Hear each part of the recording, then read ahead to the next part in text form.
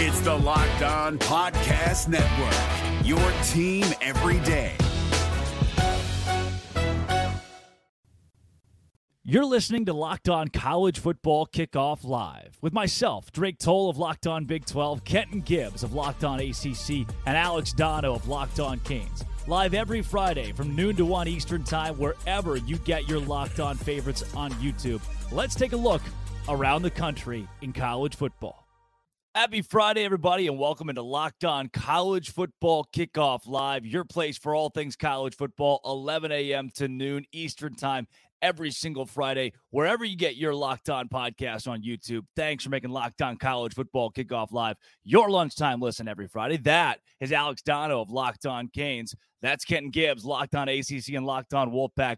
Drake Toll of Locked On Big 12 with you here. And guys, another week of madness in college football with top 25 matchups like Penn State, Ohio State, Tennessee going to Alabama, Duke, Florida State, Utah, USC. But the big story right now, sign stealing in the Big Ten. Michigan, Jim Harbaugh under fire for something, Kenton, that Jim Harbaugh says he had no idea about.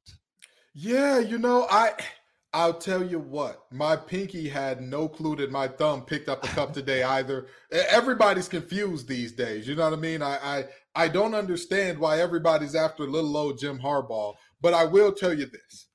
If he is, in fact, found guilty of these alleged violations, if he did, in fact, send a staffer to watch Brian Ferentz-led Iowa offense, and then he sent the staffer to watch Minnesota with PJ Fleck and rowing the boat. Ladies and gentlemen, he's a sicko. He's a sicko that has violated multiple international laws, and he needs to be on the watch list. He needs to be on the watch list. All I'm saying is, if he violated these rules, he needs to have to go to everybody in his neighborhood, knock on the door and say, I'm Jim Harbaugh. I forced somebody to watch Brian Ferentz offense. That's all I'm saying. That's all I'm saying. Dono, I have always heard, I was in and around the Baylor scandal in 2016, which was certainly not close to this, but the one thing that was echoed constantly was the head coach knows everything that happens in a pro. The head coach knows everything that occurs, and that applies for the biggest, the smallest, and scandals like this. I find it hard to believe if this happened that Harbaugh was in the dark. And that's what should be assumed by the Big Ten, by Michigan, by the NCAA, if these allegations, which are turning into an NCAA investigation, are proven, then you have to assume Jim Harbaugh knew what was going on. And if he didn't, that's on him for hiring the people who are responsible for this. Because right now, what Harbaugh is trying to do through his own statements and through his lawyer is create plausible deniability, right? Where, Tony Soprano didn't necessarily know, or at least thought, you don't know what the guys are up to that are three rungs below me, right? That's what Harbaugh is trying to go with here. And I think we're all learning a lot about college football today since these allegations have come out. I will admit, I've covered this sport for a long time. I didn't know that since 1994, you're not allowed to do in-person advanced scouting of opponents, that's an NCAA violation, that you're only allowed to watch film for the simple reason of you're not going to pick things up on film that you would pick up in person, which come to signs and sign stealing opportunities and all of that. And, the person who could end up being the fall guy here, or at least the one that I think Harbaugh is going to make the fall guy here or try to, is a staff member, Connor Stallions, who's an off-field analyst for the Wolverines since May of 2002. That's when the allegations start to come up here. He's been a coach in some capacity at Michigan going back to 2015, where he called himself a volunteer coach at that time. He seems to be the one that the NCAA considers the person of interest for organizing this. But I completely agree with both of you guys. I mean, if this is proven, again, this has got to come down on Harbaugh. And if I'm Michigan and I'm looking at my head coach, well, didn't, we just suspend him, or he suspended himself, or whatever that was, for 3 games for completely separate violations, recruiting violations during COVID. This is just another strike here. So I'm interested to see what comes out of this, and if this could actually put Jim Harbaugh on the hot seat at Michigan. It's always the weird rogue staffer that did it. It's never the head coach's fault. It's one guy. But Donnie, what year was that he got to Michigan? This assistant coach got to Michigan. 2015.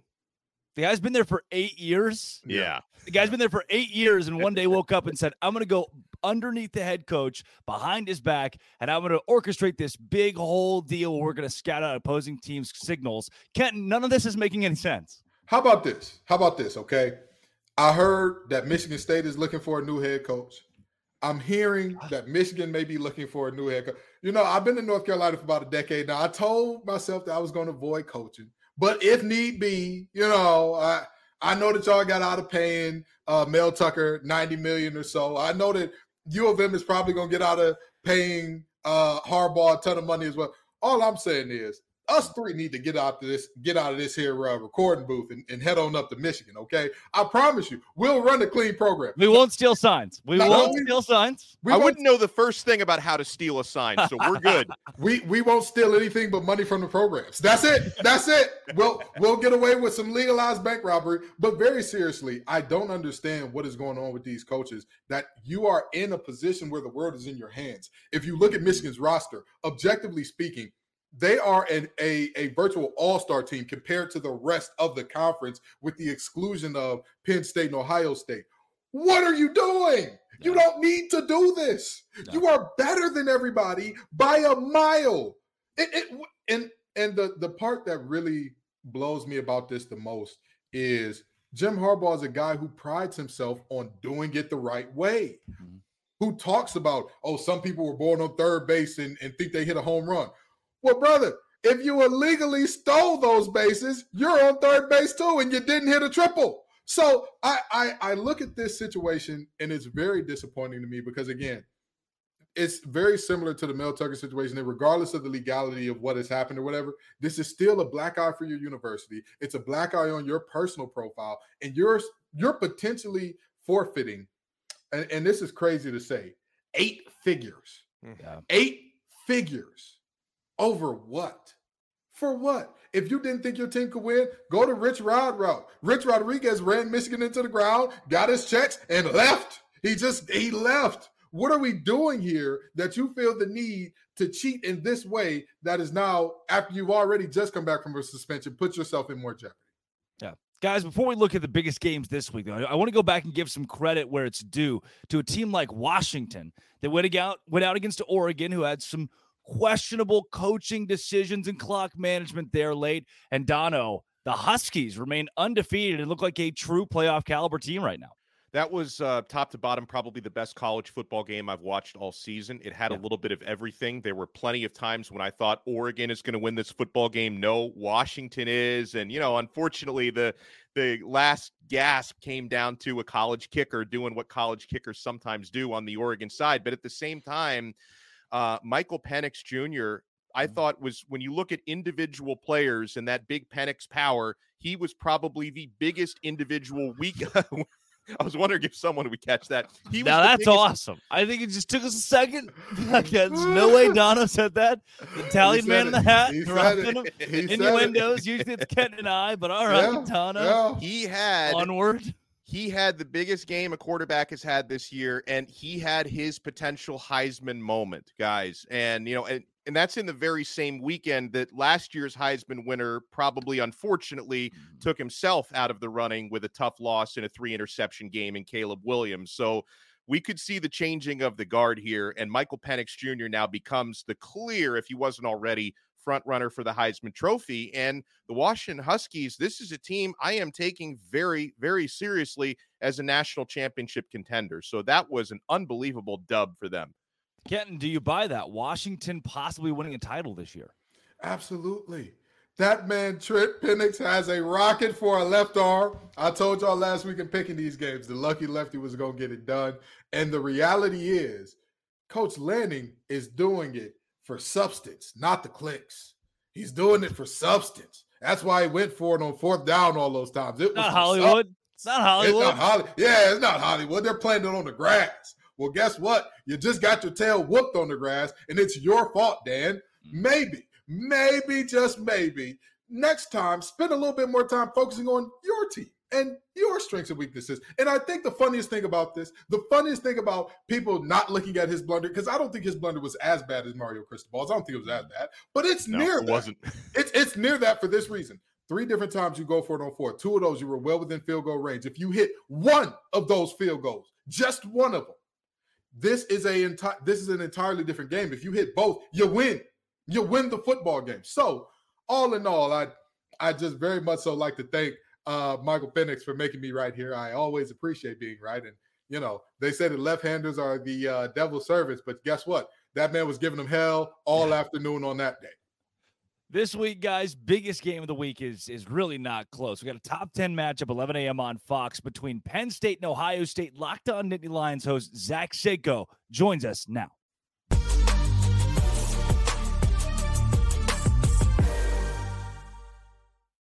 Zach Seiko, Locked On Nittany Lions, Penn State, Ohio State. Give me your case for those Nittany Lions to get it done in what would be an upset, a 4.5-point upset on the road this week. Yeah, and for it to be, it's going to be an upset, but this is a very close game. The margin's not very far. Penn State, I think, on a neutral field is actually a favorite in this case, but the Nittany Lions have taken a leap forward here. The Ohio State Buckeyes, in my opinion, have taken a slight step back, and Penn State also catches Ohio State. Unfortunately for college football fans, just in a better spot. As a neutral college football fan, Ohio State's banged up and it's not just a couple rotational guys. Travion Henderson, Emeka Egbuka, Mayan Williams, to your top two running backs, to your second best wide receiver with Marvin Harrison Jr. But Penn State, let's not talk about the guys that are unavailable for Ohio State. How about the guys that are available for Penn State? This is a team that is littered with first-round talent, specifically on defense. Kalen King, Chop Robinson. I'd even argue that Curtis Jacobs could be a fringe day one pick. But and then just factor in that Penn State now has Drew Aller, Nicholas Singleton, Katron Allen. On offense, the talent is there, and Penn State has finally closed that gap that was pretty wide, especially the past 3 seasons between these two teams. Wow, always great to hear a technician get love on this show. You knew I was going to do it as soon as you shouted out Kalen King. But now, let me ask you this. Last time you were here, I asked you who the unheralded players are that could show out and have a big game. But let's just be honest. There is a reason that they're the underdogs. Who are the players that you're looking at on Penn State that you're saying, this player has to have a big game? They may not be a household name, but this player, if they have a big game, if they do a good job of neutralizing such and so from Ohio State, we win this game hands down. Who are you looking at? Well, Kenton, I appreciate that question. I actually already had a little bit of preparation for this because I did that in my individual game preview on Locked On Nittany Lions. Dante Cephas. It is Dante Cephas who transferred in Kent State, all the lofty expectations that, hey, this was the next guy or this was the one that was going to at least help Penn State because the wide receiver room is one of the weaker links on the team if you can find any on this Penn State team. Dante Cephas is quick. He's fast. He's the one that gives you that deep threat ability. You look at the statistics, Penn State has only attempted 11 passes of 20-plus or more yards. With Drew Aller at quarterback, who has one of the better arms in the country, in all of the country, and nobody has stretched the field. Nobody has tried to stretch the field. Dante Cephas has done this once.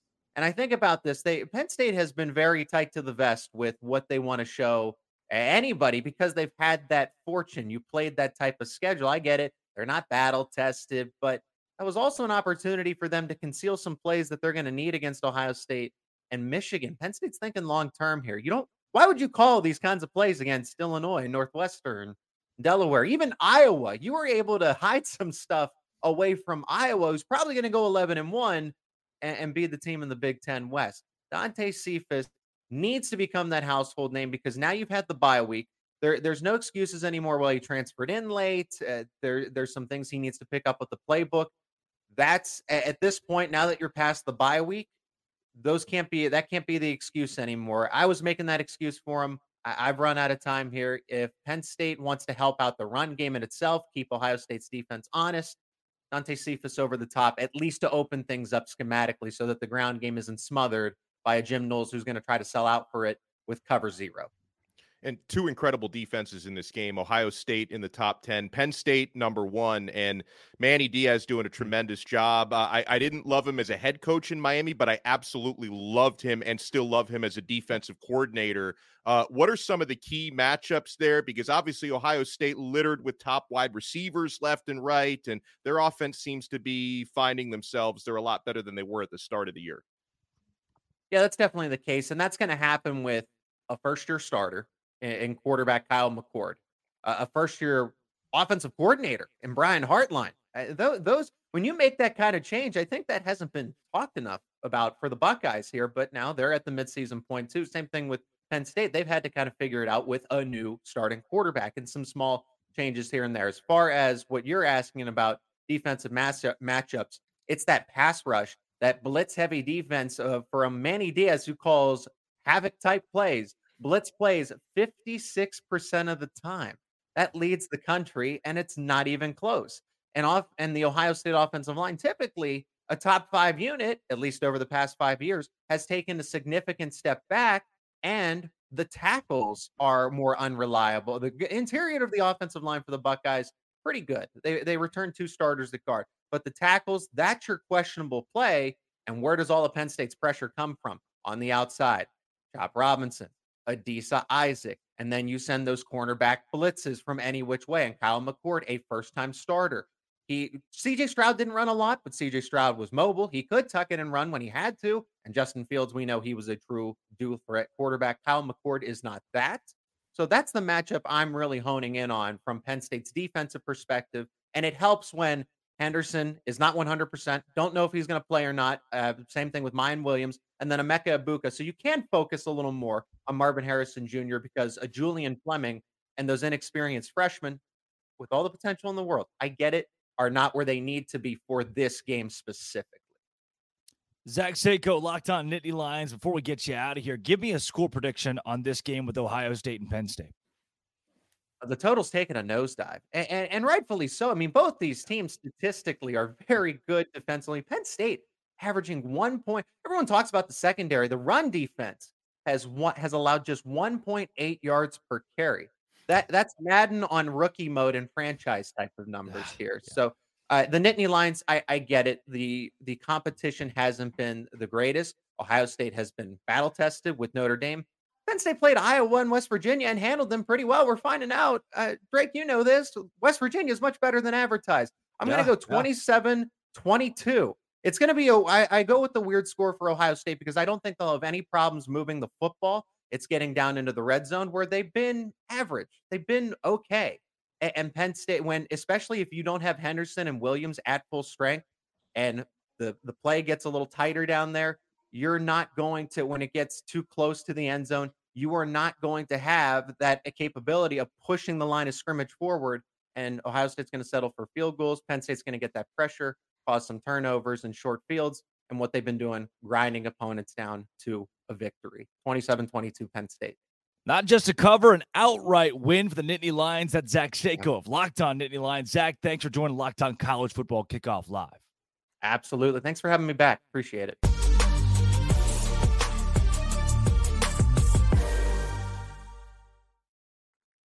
Guys, if you've benefited from therapy, I know I have, or you want to give it a try, you need to give BetterHelp a try. This show is brought to you by BetterHelp.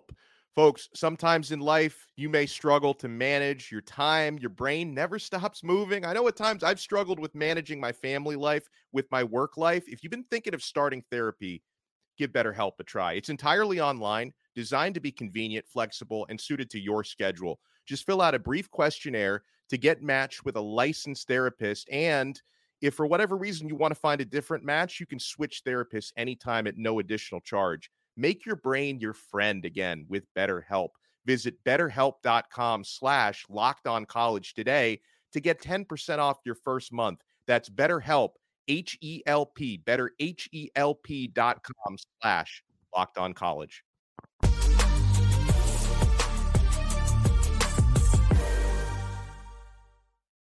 Guys, it is time for my favorite segment. That is Tell Me Why.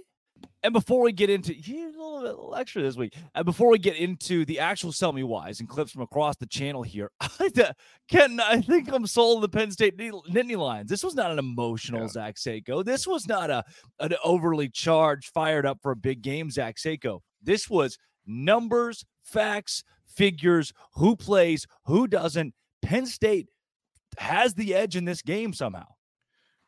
Drake told, I need you to do your best Harbaugh impression and go watch that young man record his shows in person, because that was a fired up Zach Sako. I'm sorry to tell you. Oh, no. that was not emotionally charged. That young man is very even keeled. He's a smooth operator. I'm telling you, he never gets too high, never gets too low. Regardless of what's going on with Penn State, he's going to come on and be the same guy. But I'll tell you this.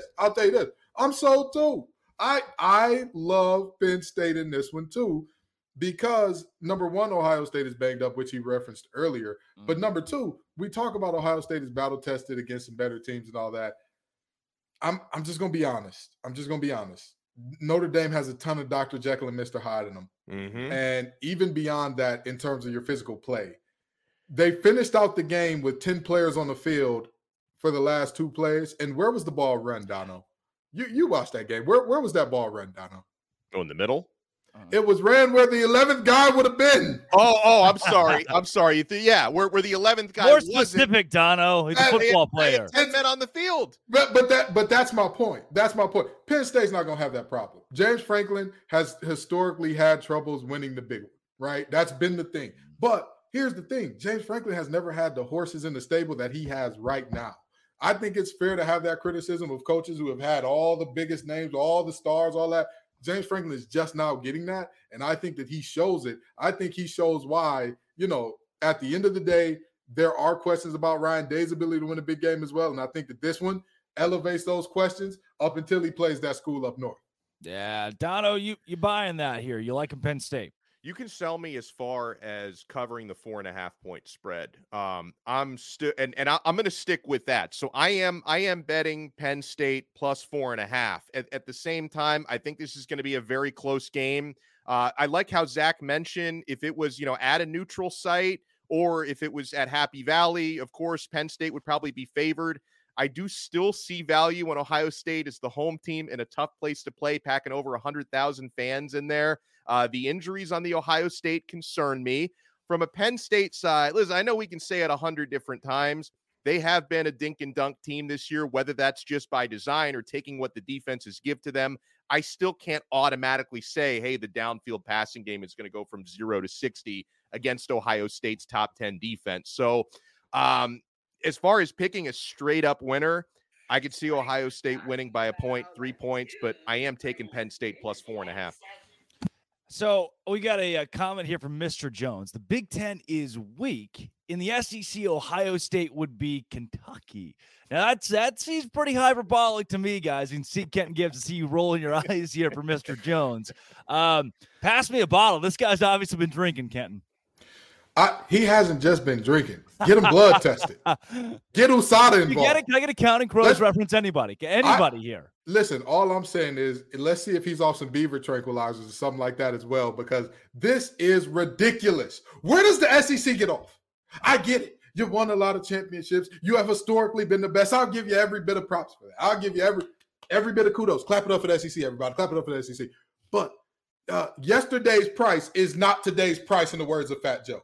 Yesterday's price is not today's price. We live in a performance, what have you done for me lately industry. And last time I checked, folks, the SEC did not have a winning record out of conference against the Power 5 this year, did they?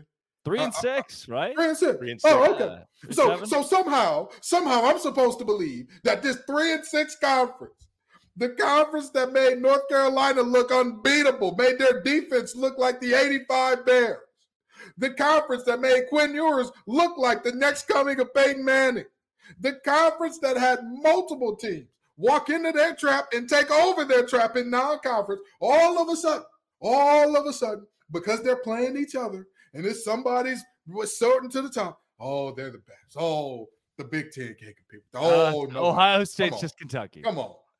Ohio State is Kentucky. I'm going to just tell you this. I hate to quote Tar Heels, but I'm going to have to do it. I'm going to have to quote the most famous Tar Heel of all time. Stop it. Get some help. Mr. Jones, having grown up in Arkansas, SEC country, I think Ohio State is Vanderbilt. I love the sentiment there, Yeah. Mr. Jones. Thank you very much. Well, and I'll give Mr. Jones a pass because I've driven through SEC country before, specifically when you get into Kentucky and Louisiana.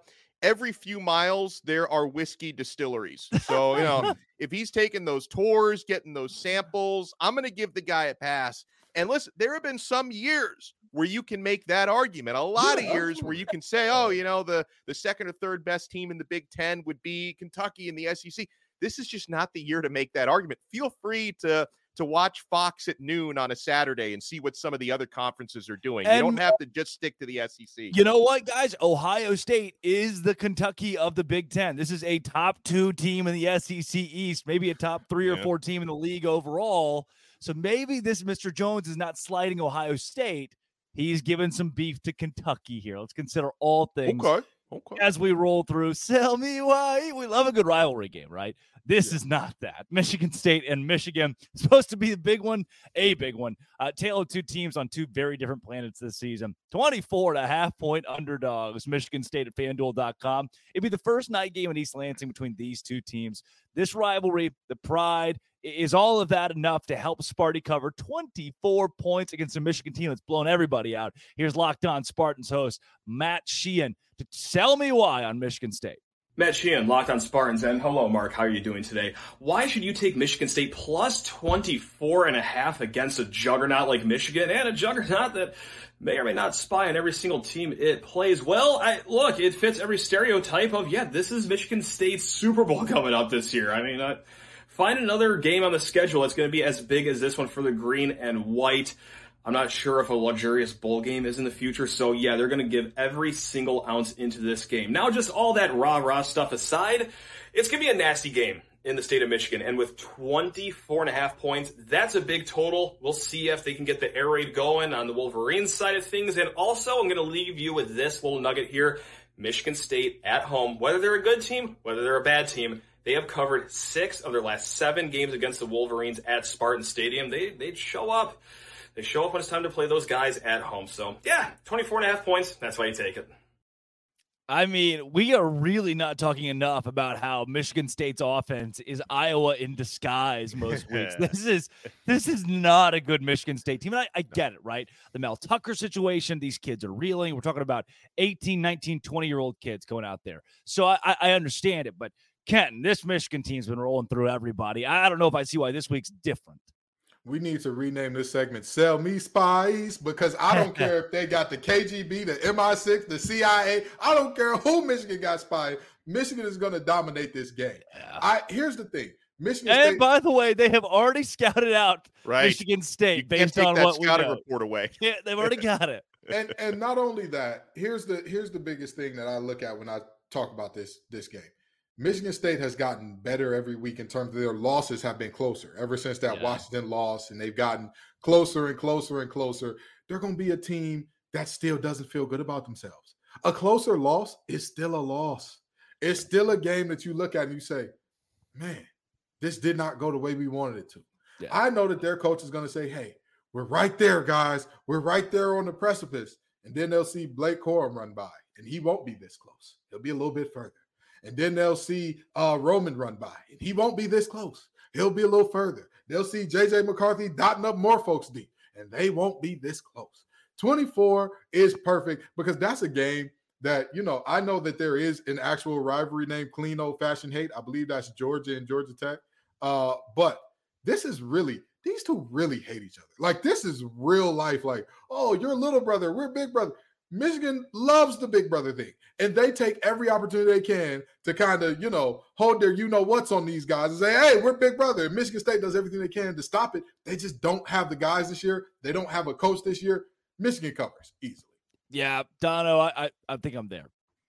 Yeah, I mean, Michigan obviously has a big quarterback advantage with J.J. McCarthy playing on he's not going to win the Heisman, but he's playing at a Heisman candidacy type of level. He's not taking that from Penix, but he's playing very well. And then another way to look at it, guys, is obviously Michigan is the better team. And I know Michigan State, if there's one game to get up for emotionally, it's this one. But still, going back to Michigan, who I think is going to cover this big spread, I think about the way that this now scandal could affect Jim Harbaugh's mindset, he's not going to call off the dogs, right? I mean, you think about it. If Michigan, who I believe is head and shoulders the better team here, they've got a three touchdown, 24-point lead in the fourth quarter. I think Harbaugh may take some of his frustrations out on Sparty this weekend. And so I'm, normally I'd look at this and say, maybe they cover 24 and a half looking at Michigan State. I don't think this is the week for that. I think Michigan wins by 5 touchdowns. Now, wait a second. We know that Michigan State has said that they don't care. They'll play this game. They've already given the check. Remember the Incredibles when it's dashed so fast and Mr. Incredible keeps going, hey, whoa, slow it up. He wants them to get second in the track meet and not look too fishy. What if Harbaugh's like, hey, listen, hey, run it inside the 10 and slow it down. Slow it down a little bit. Not act like we're reading plays over here. Let me quote another Michigan legend, Instagram comedian HaHa Davis. By the end of this game, Michigan State will be asking, big fella, what is your frustration? Because there is going to be some ugliness on that field. Again, this goes back decades. As a Detroit, Michigan kid here, I am telling you, I know exactly what this is like. This game here, again, there's already hate here. You know that Michigan State fans are going to heckle and call them cheaters and all that. And if I know anything about Harbaugh, he is unapologetically himself. That is one thing that he lost out on the top recruit because he would not take his football cleats off in that young man's house. That is how committed to the bit Harbaugh is. There is no slowing down. If he had Dash would have won that race in 0.1 second. They would have went ahead, fired the pistol, and Dash would have been looking back at everybody like, oh, these guys still running? What's going on here? I love it. Well, look, let's go to the Pac-12, which we gave a little love to. Oregon, Washington. This week, another big matchup. It's being overlooked at this point. It's a top 20 matchup. It is USC and Utah. Utah is ranked 14th, which is higher than USC. They're at 18 now after the loss. Are they fraudulent? Many are asking. The Utes find themselves at 7-point underdogs anyway. That on FanDuel. Locked On Utes host JT, Worcestershire's The Utah Utes can absolutely cover the 7-point spread on the road in the Coliseum as they take on the USC Trojans. Hello, everyone. JT Wistersill of Locked On Utes here. And I know a lot of people are going to be high on USC because Utah doesn't have Cam Rising. But football games are not just won in the quarterback battle. They're also won at the line of scrimmage. And Utah has the number 1 defense in terms of rush yards allowed in the FBS. Also, this Utah team ranks top 10 in sacks, and no one in Power 5 football right now has more sacks than Jonah Ellis. So look for Utah to stop the run and get after Caleb Williams at a high level. And when you do that, you turn Caleb Williams over. Utah may not win this game. I think they have a good shot to do so, but I do believe they will cover the 7-point spread because the defense is going to have another dominant outing and the offense will do just enough. Yeah, it's JT Worcestershire sauce. I have confirmed. I've had it on my show like 4 times, and it's at the company. It's the one name. It's like there's so many consonants going on here. Kenton, Utah, USC this week. I'm not buying the Utes. I don't know if I'm buying the Utes without Cam Rising. And guess what? I'm also not buying the Trojans. There's a big paint drying competition over in Groesbeck, Texas this week. I'm gonna have to get myself out there. I don't know if I can make this game. You know. As poorly as we saw Caleb Williams play last week, let me go ahead and quote Aaliyah here. If at first you don't succeed, dust yourself off and try again. You're quoting a lot of people here today, Chris. Hey, there's a lot of quotable folks in the world, but I got to give this game to USC because, and I think that they cover as well, because while their defense is very suspect, so is Utah's offense. Like we've seen at multiple points this year that offense, I'm not saying that you ever seen the meme where they said they're almost every quarterback in the NFL is Kirk Cousins? All I'm saying is there are a lot of college offenses that are Iowa. And Utah at times this year has looked like Iowa West. And with that being said, I'm not sure even against the fraudulent defense that they can keep up with Caleb Williams and company. Dono. Oh, I'm buying low on USC. I think coming off of, last week's debacle against Notre Dame, a 48-20 loss, I think that's influencing the betting public. I think that's influencing the odds makers. I think this spread would be and should be bigger in USC's favor, if not for last week. Obviously, USC has big question marks on defense, but Utah without Rising, that's just not the team to exploit that well enough to win this game. And I'm expecting a big-time bounce-back performance for Lincoln Riley's offense and Caleb Williams and company. So I'm going USC to cover. They're a good team, not a great team, but they're good enough to win this game by more than a touchdown. Here is one that won't be close. Staying in the Pac-12.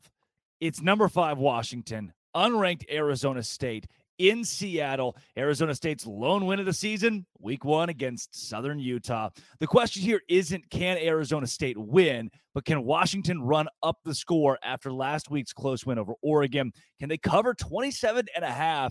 Here to sell us why they can do that is Locked On Huskies host Roman Tomasoff. The Washington Huskies can absolutely cover this 27.5 point spread against the Arizona State Sun Devils. I'm Roman Tomashoff of Locked On Huskies. And the first thing we have to think about is, of course, Heisman favorite, Michael Penix Jr. That's right. The Husky quarterback has been just fantastic this season, leading the Huskies to not only a 6-0 record and the number 5 spot in the AP poll, but the Huskies have at the very least pushed, or if not covered the spread in every single game this season. The only one they even, considered pushing was against Oregon this last week. And Michael Penix has just done a fantastic job just throwing the ball all over the air. And this Arizona State defense is not great. And the other thing that we need to think about is Washington's defense has a chance to really get right against one of the worst offenses in the Pac-12.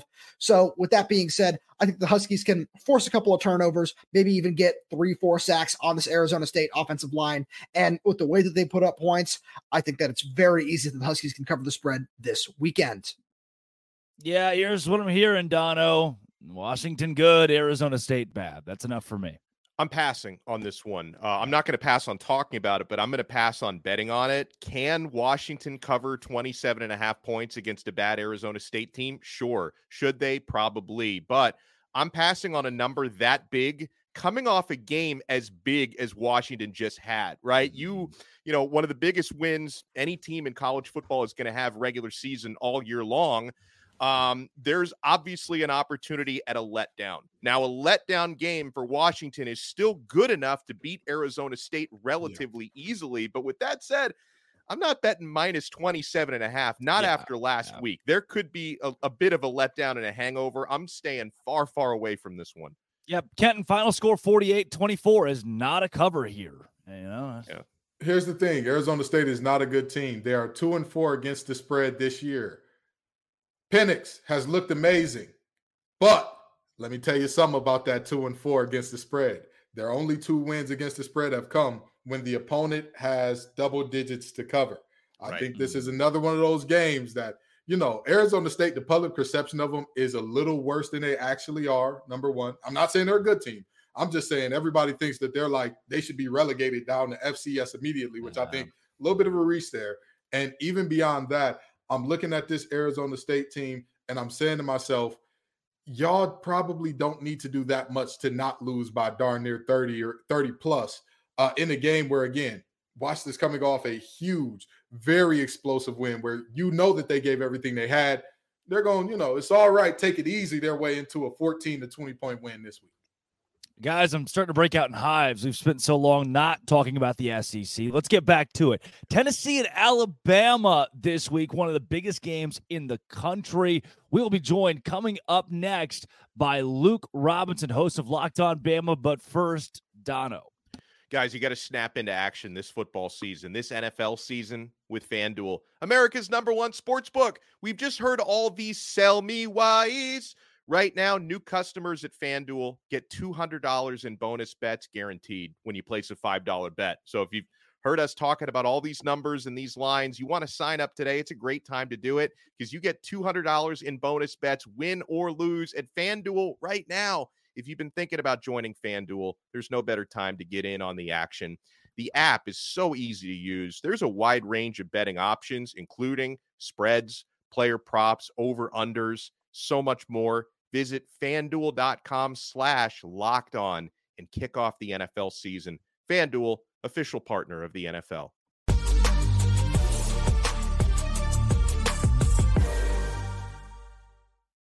Now we bring in Luke Robinson of Locked On Bama. Luke, before we get into this Tennessee matchup this week, we've got Alabama as still a heavy playoff contender while so many in the country have written this team off after that Texas loss. I know Alex and Kenton both have some questions about this game, but I want to go more holistic.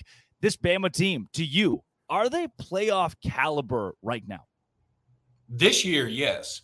I think in years past, no. And I mean, the problem with Alabama is they're generally compared to other Alabama teams. I mean, is this team as good as the one that had Tua and Jalen Hurts and Damian Harris and Josh Jacobs and Najee Harris and blah, blah, blah?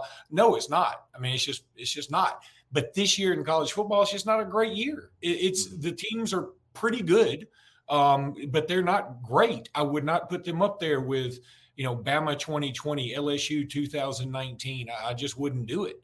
But so, yeah, I think they've got a shot. Now, the other thing is the schedule sets up pretty nicely. In fact, I would say it sets up just right for Alabama. You play Tennessee, who is ranked enough and who's good enough to at least give you some credit, not take away from what you accomplished. Then you welcome in LSU. I assume they'll take care of Army this weekend. LSU Bama could be a game day type scenario because that's going to be one of the biggest games. It's going to be 7 o'clock. CBS is going to be a big deal. A lot of eyeballs on it. Then you go to Kentucky. Again, I know Kentucky's lost 2 in a row. They haven't looked really great of late. But Kentucky is one of those teams that has garnered some respect. So it's not the Kentucky of 15, 20 years ago. Then, of course, you have the Iron Bowl. And, look, we all know when you play Auburn in Jordan-Hare Stadium, that place is an Indian burial ground made out of crashed UFOs. Strange things happen. People are going to give you credit for it. And so that's good. And then, of course, you probably play a Georgia team that is either going to only have 1 loss or maybe be undefeated.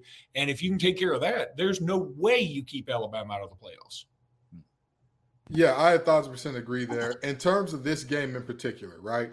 What is the one thing that concerns you most about Tennessee? What is the one thing that you look at with Tennessee where you say, if Bama ends up losing this, it'll be because this thing happened with Tennessee?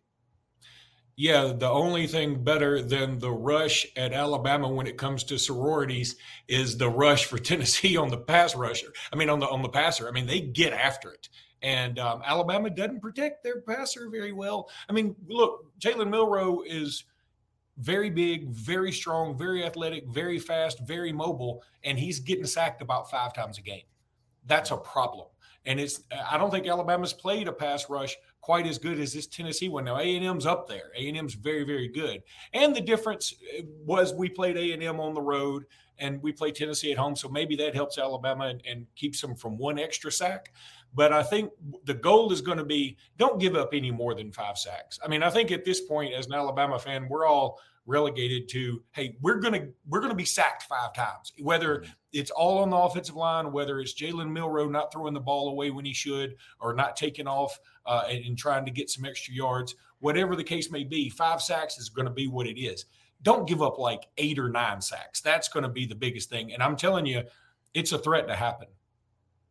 So last week against Arkansas, obviously a lot closer than it should have been, but I think it can be a good thing when a great team kind of escapes with a narrow win. I'm sure Nick Saban has taken a lot of teachable moments out of that Arkansas game. What has the message been from Nick this week, and how do you expect them to respond? Saban is trying so hard. You can read it in between the lines here. He's trying so hard to figure out what's going to press this team's buttons. This team has not put together a full game yet. Jimmy Stein and I say it on Locked On Bama all the time. A team plays its best once or twice a year, its worst once or twice a year, and everything in between is what you actually are. And I think Alabama has sort of been what they are this entire time. So maybe they'll put together one of their better games. I mean, they're sort of due for one. It would be nice to see. But as far as a message goes, look, this team is sort of a hodgepodge. I mean, nobody has stepped up to be an actual leader. That was kind of a problem last year. I love Bryce Young. I've made the argument, I'm sort of walking this back, but I've made the argument Bryce Young may be the best player in Alabama history. The difference, from him and some of these other guys, he didn't have the weapons outside of Jamison Williams and John Mechie that first year where he played great, but then both of them go out in the national championship game. So he wasn't able to bring home the title. But we didn't have a leader last year. Bryce Young is sort of a quiet dude. And, I mean, he leads by example more than anything, but he's not going to get in your face. And Will Anderson, as awesome as he's being in the pros and as awesome as he was at Alabama, he didn't seem to get into everybody's face either. So we missed that, having that dog in somebody that really got after it. And I think Nick Saban's looking for somebody to step up and take that role because he's tried everything. You can tell he's tried sort of getting on to him. That hadn't worked necessarily. And again, I go back to the hodgepodge statement where you've got these true freshmen that you can tell are really talented, like a Caden Proctor, but he's not putting it together yet. Then you've got some guys that are transfers. You've got a quarterback that everybody hadn't completely bought into just yet. They bought him doing more than they had, but he's not. Everybody's not totally sold on him just yet, and that includes the fans. So I think that it's going to be one of those trial by error things all season long. But if they can ever put it together, this Alabama team in the end has as much talent as anybody. Luke, give me a final score prediction. Alabama, Tennessee in Tuscaloosa this week. All right, I'm going to stick with this because I just sort of pulled it out of the air a couple of days ago, and it would be sort of cheap to change it. Yeah, I'm going 19-14, which is a throwback to the 2015 game. I know it's kind of stinky considering in this day and age of offense. But look, these with the new clock rules, and you say, all you're missing is 5 or 6 plays. Those are a pretty big deal with these two offenses. I mean, Tennessee is a running team. Alabama, yes, they can have the big plays. But if they don't hit a big play, Alabama's had some problems doing anything else. So, and their running game hadn't really busted out just yet. Yeah. So I think that we're going to see a lot of 2, 3, 4 yard gains in this game, maybe a couple of sacks, maybe not 3 and outs, but like you're going to have a first down and then a 3 and out after that. So we're going to have the punters are going to get some workouts.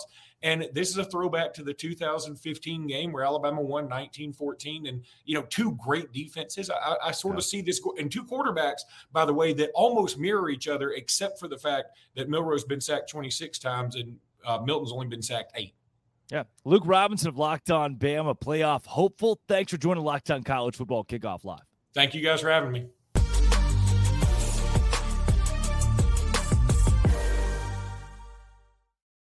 My legs feel great, and they look really good in my Bird Dog shorts. Guys, I've been loving Bird Dogs since they came aboard here at Locked On. They've opened my mind. Bird Dog stretch khaki shorts are designed to fit slimmer through the thigh and the leg, giving you a truly sculpted look. Bird Dog shorts, they do the exact same thing as Lululemon, but they fit way better. I've tried them both. I can vouch for that. They fit way better than regular shorts that are made of a stiff, restricting cotton. Bird Dogs fixed this issue by inventing cloud knit fabric that looks just like khaki, but it stretches to give you a way slimmer fit without having to sacrifice movement. And I need this in Florida badly. Bird Dogs uses anti-stink sweat wicking fabric to keep you cool and dry all day long. They are functional for every occasion, guys. Go to birddogs.com/LockedOnCollege or enter promo code LockedOnCollege at checkout for a free Bird Dogs water bottle with your order. That's birddogs.com/LockedOnCollege for a free water bottle at checkout. You won't want to take your Bird Dogs off. We promise you.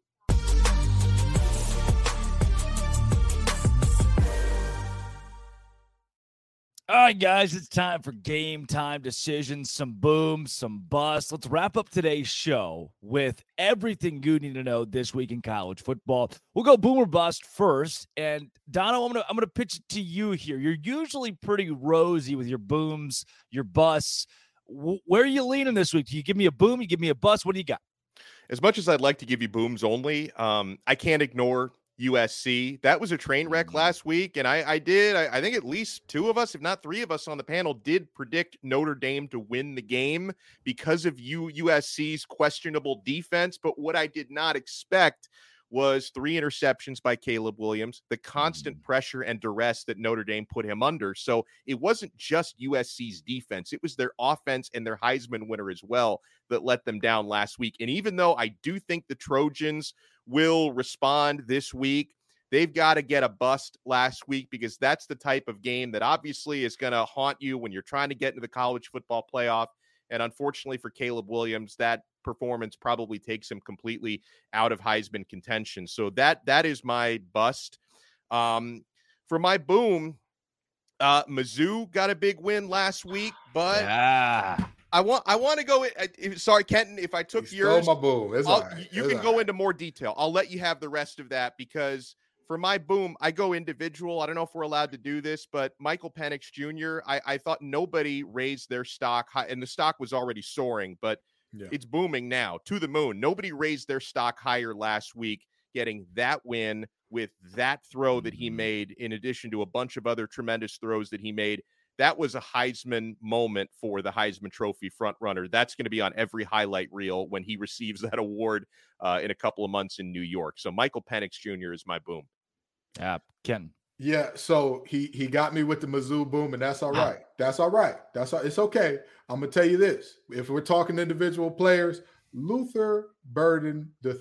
Okay, he's a receiver out of Missouri. He had 100 yards per game, or over 100 yards actually, well over 100 yards. The lowest that he had in any of the 5 games leading up to this was 114 yards. Last week, 2 receptions for 15 yards. He's coming back with a vengeance. He's going to do something crazy this week. I'm already expecting it. I'm already calling it. I'm already seeing it. And my bust for the week, I hate to have to do this, but too many people say I'm biased and they say I'm a homer and they say do it. So I'm going to bring them on down to the carpet. Dave Doran and the NC State Wolfpack, come on down. You let a team beat you completing 4 passes? Ugh. 4 passes with a backup quarterback. Wait a minute, there's more. You let a team beat you and you had more drops than they had completions. You let a team, the lowest average score in the ACC, the lowest scoring offense in the ACC is Virginia. Averages 22.3 points or something along those lines. You put up 3. Yeah. You couldn't score a point per quarter? Yeah. Come on down. Bust of the week. A team that many people saw as the dark horse of the season. That had to be a low moment. I expect the Pack to bounce back. I really do. I expect them to be better going forward. But they need to be called to the carpet for what was an abysmal performance last Saturday in Wallace Wade. Non-competitive is the way I would say. Non-competitive. Give me my boom this week is a team that we didn't talk about much past their loss to Washington State, but it's Oregon State.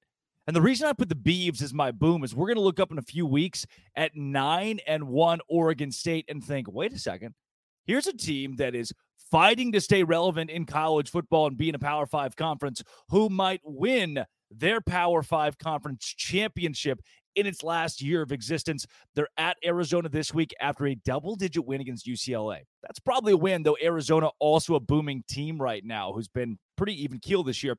At Colorado, that's a win for the Beavs. Stanford, give it to them. 9-1 going into Washington and then Oregon. Certainly they should lose those games, but now the story flips. It's not, Oregon State's just piddling around playing Washington or Oregon. Now this team looks pretty legit. Oregon State, a boom. And guys, we can't let them escape. We can't let Louisville escape without giving them a bust. Yeah. Talk about non-competitive.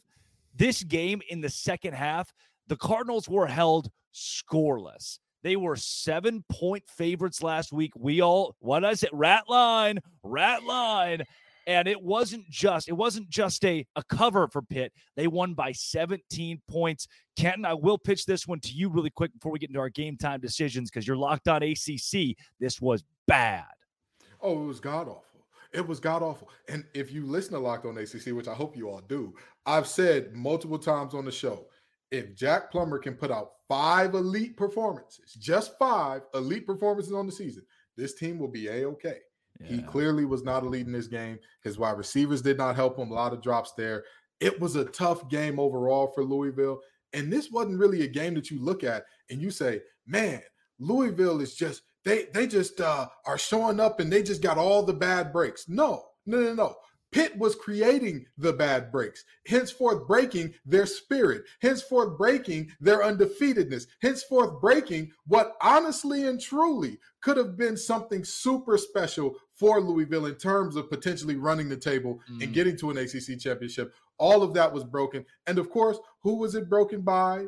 A Pitt team with MJ Devonshire on it. Every time you see or hear the name MJ Devonshire, it's a pick 6.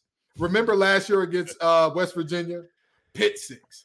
This year, another Pitt 6. MJ Devonshire is Johnny on the spot whenever you need him, but Louisville threw it right to the boy. It's been a tough week for Louisville fans, and we're not going to end it nicely here. Ken Gibbs said they might be last year. Could they be a TCU type in the ACC? Could they be that team that? Nope, they lost to Pittsburgh. No, they lost to Pitt. At all.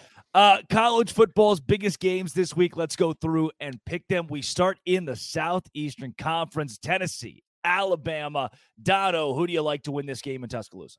Oh, I like Alabama, and it goes back to the conversation we had with Luke. You guys know I like to buy low. That was just uninspiring football that Bama played, nearly blowing an 18-point lead against a bad Arkansas team. Nick Saban, like Luke said, is always trying to figure out a way to push his team's buttons. I think, bouncing back, it was a dub last week, but bouncing back with a better performance against a ranked opponent is something I expect the Crimson Tide to do. I also don't trust the Tennessee Volunteers to win big games, play consistent football. So I think if anything, you're learning you should probably have Milroe throw downfield more often. That's where he's most dangerous. I see the Crimson Tide winning, and not necessarily saying winning big, but I see them winning by more than a touchdown. Kenton. They need to change that young man's name from Bazooka Joe to Sniper Joe or something, because at the moment he could not hit the side of a Super Walmart from the parking lot. And if you've ever seen the Super Walmart in person, those things are massive. With that being said, give me Bama. The reality is very simple. I do think that this is going to be a low-scoring defensive field possession game. And with that being said, if that is the type of game that's played, it's hard for me to go against Bama. It's hard for me to go against Saban. Saban is the ultimate game planner. Like, everybody talks about different coaches and what they do, what they don't do, and all that. Tell me one time that you've seen Bama lose, and at any moment you say, Saban managed the clock incorrectly. He took a bad decision in going forward here. He's done thing X, Y, and Z. I don't trust Heupel as much as I trust Saban. I think Bama gets it done in a close, low-scoring game. Saban's still great against his assistants, though not perfect any longer. He gets it done against Safe Pick. Safe Pick, Alabama beats Tennessee by at least a score this week. Let's take you to the ACC, where you two guys camp out. Duke, Florida State. Duke 14.5-point dogs on the road after a dominating win against NC State, Dono. This is a tough one because I wish I had a crystal ball to know for sure that Riley Leonard is back for Duke. Yeah. And even if he is he close to 100%? Because obviously, listen, Mr. Beelan, their backup, did enough, completing 4 out of 10 passes. 2 of those were touchdowns last week to give Duke a W.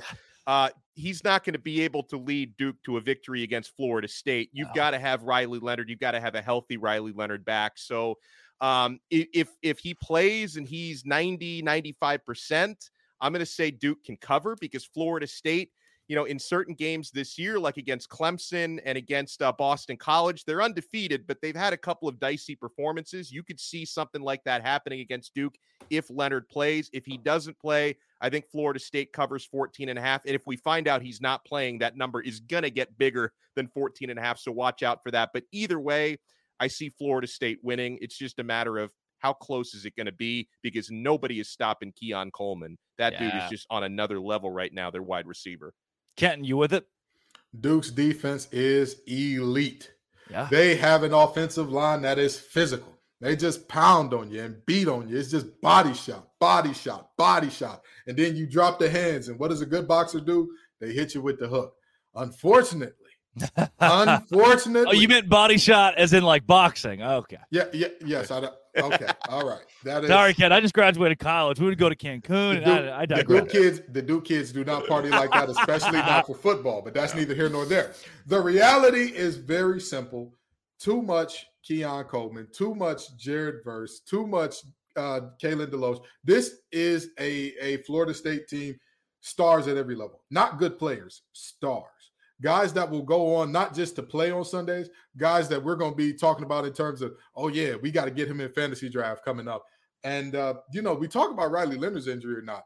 Johnny Wilson, what's going on there, right? Because if he's good, that's another one that can influence this line, because while Duke's secondary is good, while their defensive line is good, and Florida State has struggled a bit up front at times this season, I don't see a world where they can check both Johnny and Keon for an entire game and this thing be close, especially without Riley Leonard, because from what I saw last week and how bad his hobble was, even if he does play this week, he won't be anywhere near the Riley Leonard that we've seen, and his legs are a big, big part of not only his game, but a part of Duke's offense. So with that being said, regardless if Riley Leonard plays or not, regardless of his Henry Beelan, don't matter. You know what I mean? It could be Riley Leonard, Riley from Boondocks, O'Reilly Auto Parts.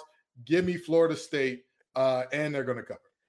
Before we close this thing out, we already covered and sell me why USC and Utah. So we'll give you Penn State, Ohio State, 11 a.m. on Fox. Gus Johnson, Joel Klatt on the call. Kenton, who do you got in this matchup? These defenses are going to prove to be human. Both of these offenses are going to have very great days. Go the over. I'm going to go 31-28 Penn State. Penn State with the upset outright, Dono. I'm going the other way, Ohio State by 3 at home. So I think Penn State will cover, but just not quite enough. We stay low scoring. I'm going to take Penn State to win this game 20-17, 37 points combined. Penn State gets it done on the road. We got it done today. That's Kenton Gibbs, Locked On ACC and Locked On Wolfpack. That's Alex Dono of Locked On Canes. Drake Toll from Locked On Big 12. Thank you for making Locked On College Football Kickoff Live your lunchtime listen, 11 a.m. to noon Eastern time every single Friday and wherever you get your podcasts as well. This has been and always will be Locked On College Football Kickoff Live.